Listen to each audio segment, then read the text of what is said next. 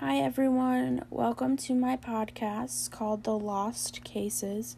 In this podcast, I'll kind of just be telling you guys different stories, each podcast and each episode as they go on, about different cold case files, kind of just unsolved mysteries, and these tragic stories of what actually happens in the real world. So, the first story I have for you is going to be about Stephanie Crowe. She was a 12-year-old girl who was murdered in her own home while she was asleep.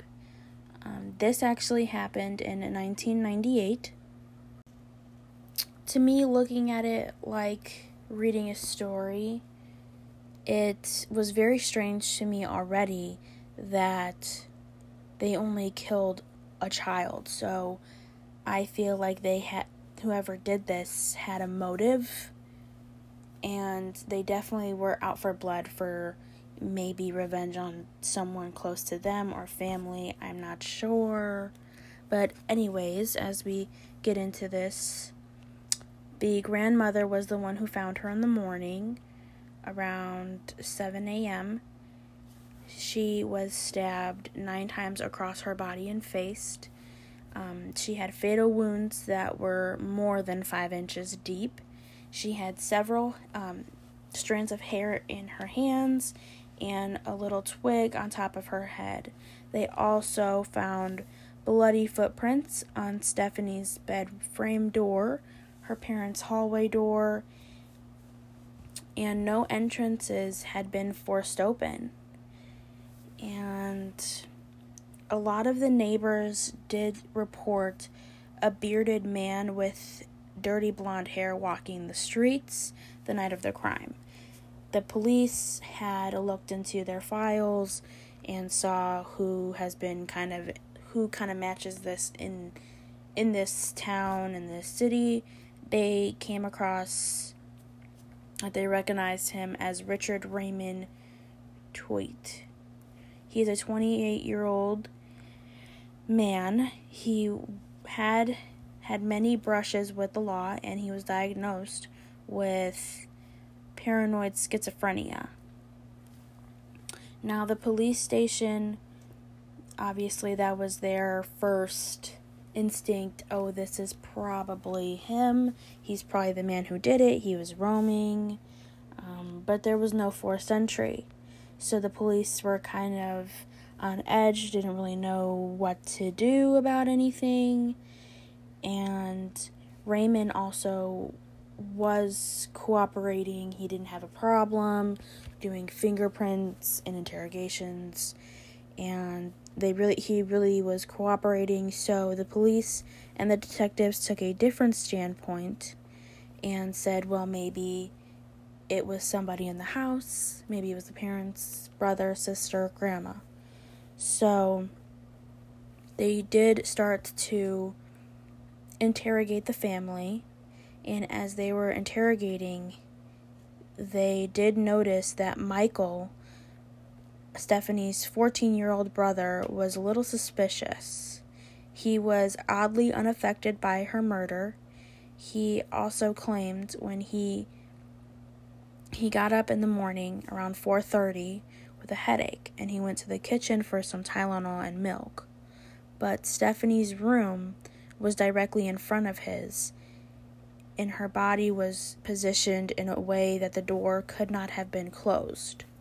So Michael was eventually arrested for murder. He served 7 months. He was arrested for his own sister's murder. He served 7 months there. And the police basically got him when they interrogated him.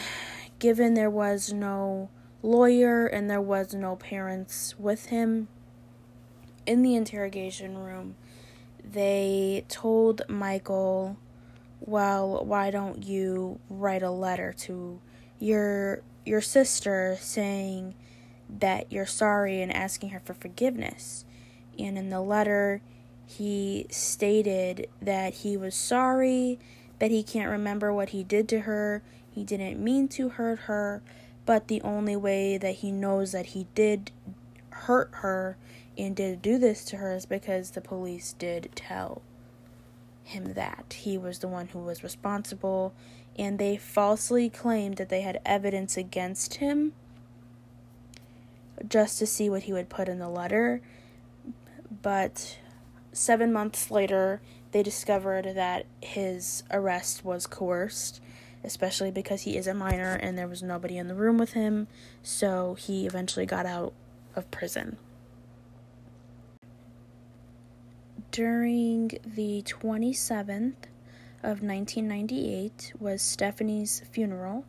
Susie Hauser was the mother of Aaron, and Aaron and Michael were best friends, and Michael, again, was Stephanie's brother. Aaron and Michael were best friends until they had a falling out. Aaron had a knife collection, and the day of the funeral, Susie had noticed that the knife was missing, and it was discovered at the house of Michael's best friend, Joshua Treadway. Joshua had admitted that he stole the knife from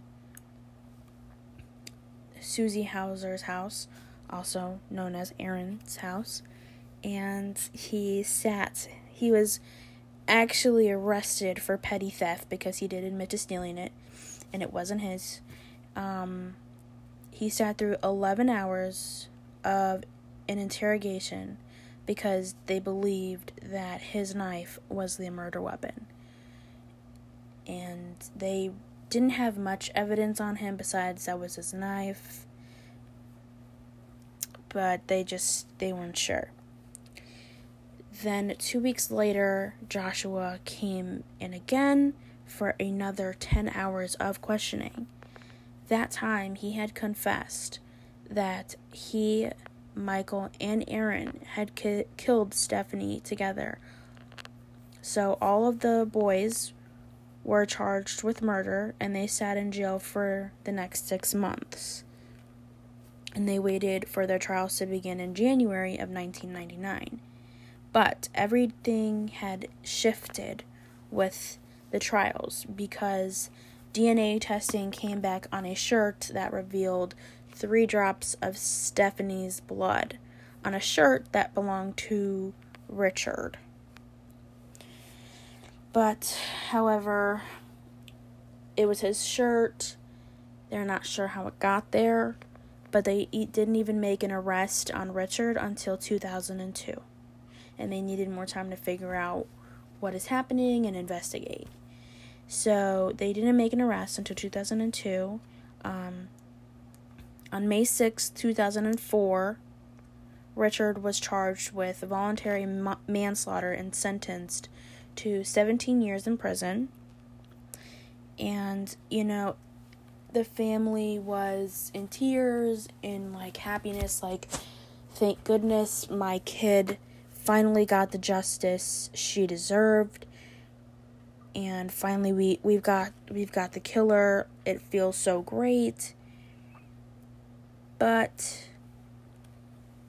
it all comes crashing down when there was 2 appeals claiming that the trial judge limited the cross-examination of a witness. So Richard was granted a retrial in 2013. And at the new trial, Richard's attorney argued that the 90 fingerprints they took at the crime scene, all of the DNA testing, everything that they had, none of it matched Richard. He was not linked to the residence. He didn't have any DNA that belonged to him in the household. And it just didn't make sense why he was being locked up. So his attorney also did state that Richard was only being sentenced to jail because of 3 drops of her blood on his shirt. And that was the only evidence that they did have against him. So the jury did find him not guilty.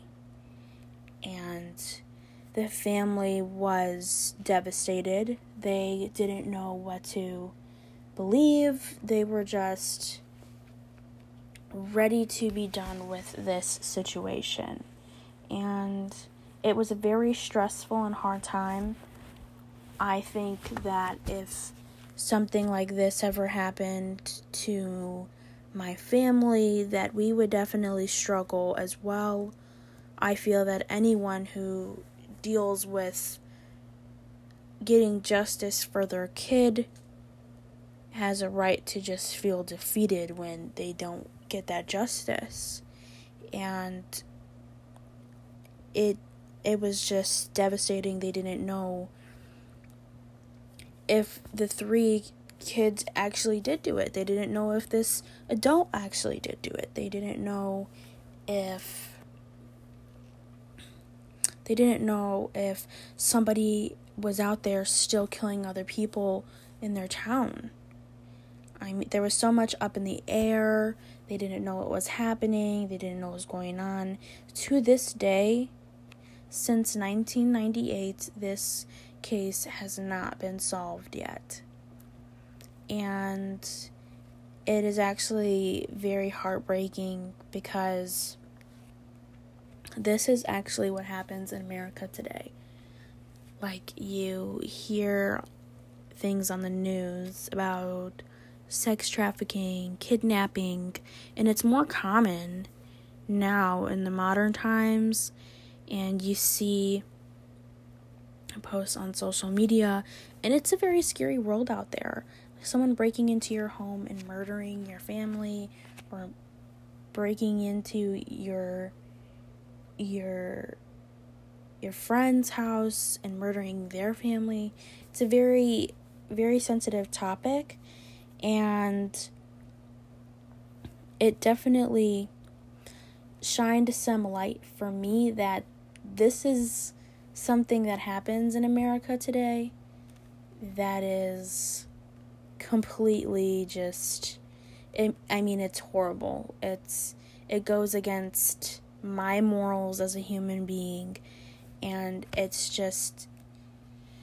is just disgusting what people do today in this world to terrorize children and parents, because the kids are scared that this is going to happen to them.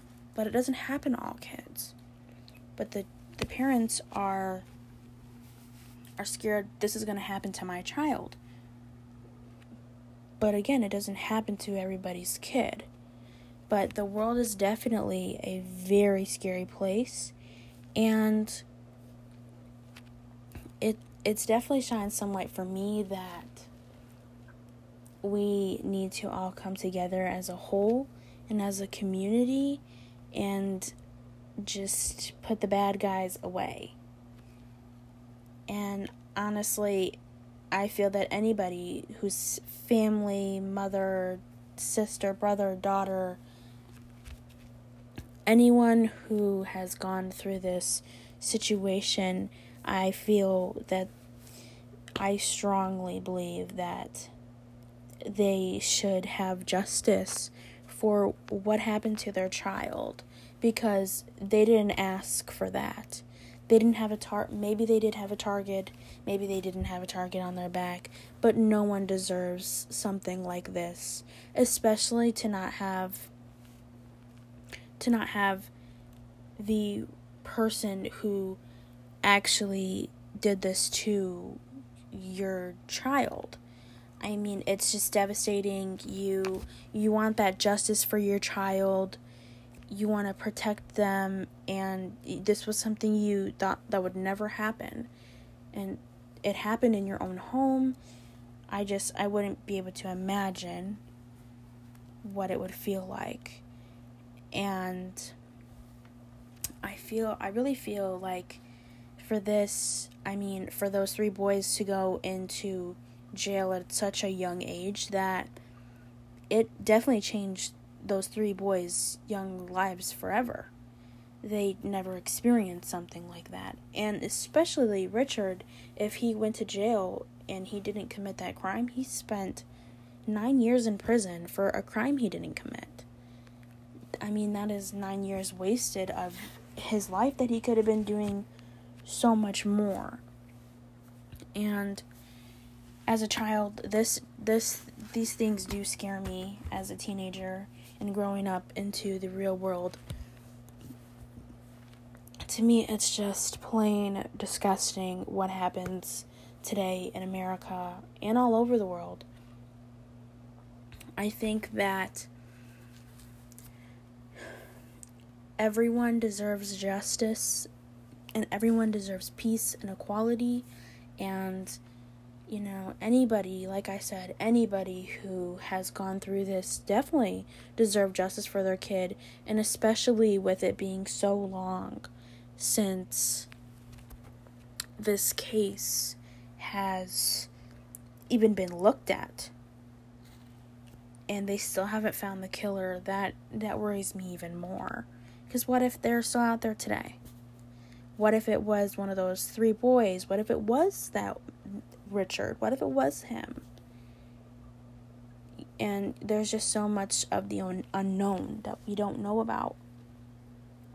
And they didn't even have a lot of evidence, which really kind of upsets me as well, because again, you want that justice. You want to know who did this to your child. You want to know who did this to your niece, your grandson, your granddaughter. You want to know. And for them to just put this case away like it was nothing that's amazing to me. I think if I was a detective on a case like this, I don't think I would be able to sleep at night until I found that person who did this to somebody's family.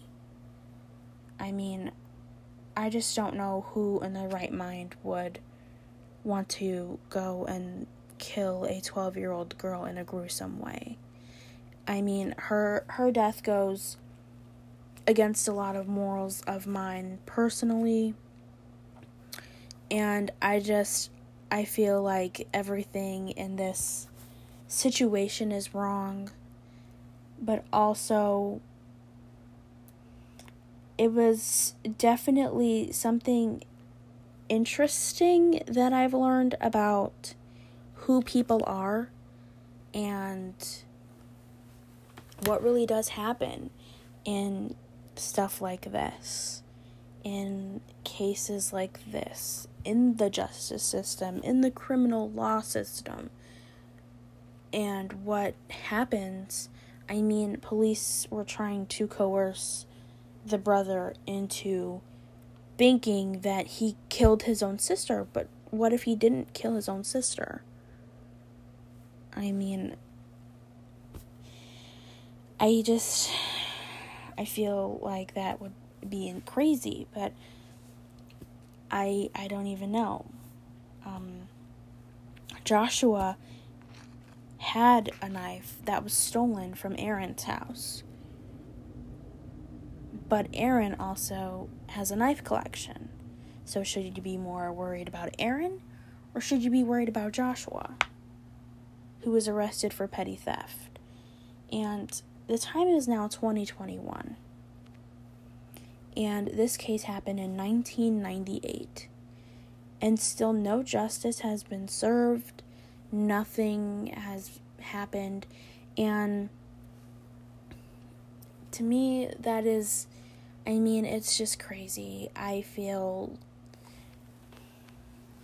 that at least something should have happened to relieve this family of thinking this person is still on the loose. I just really think this is a tragic story, and it's definitely, it's very tragic to me. I mean, this is just a tragic story to me, but also it saddens me to see that this is what people like to do in their free time.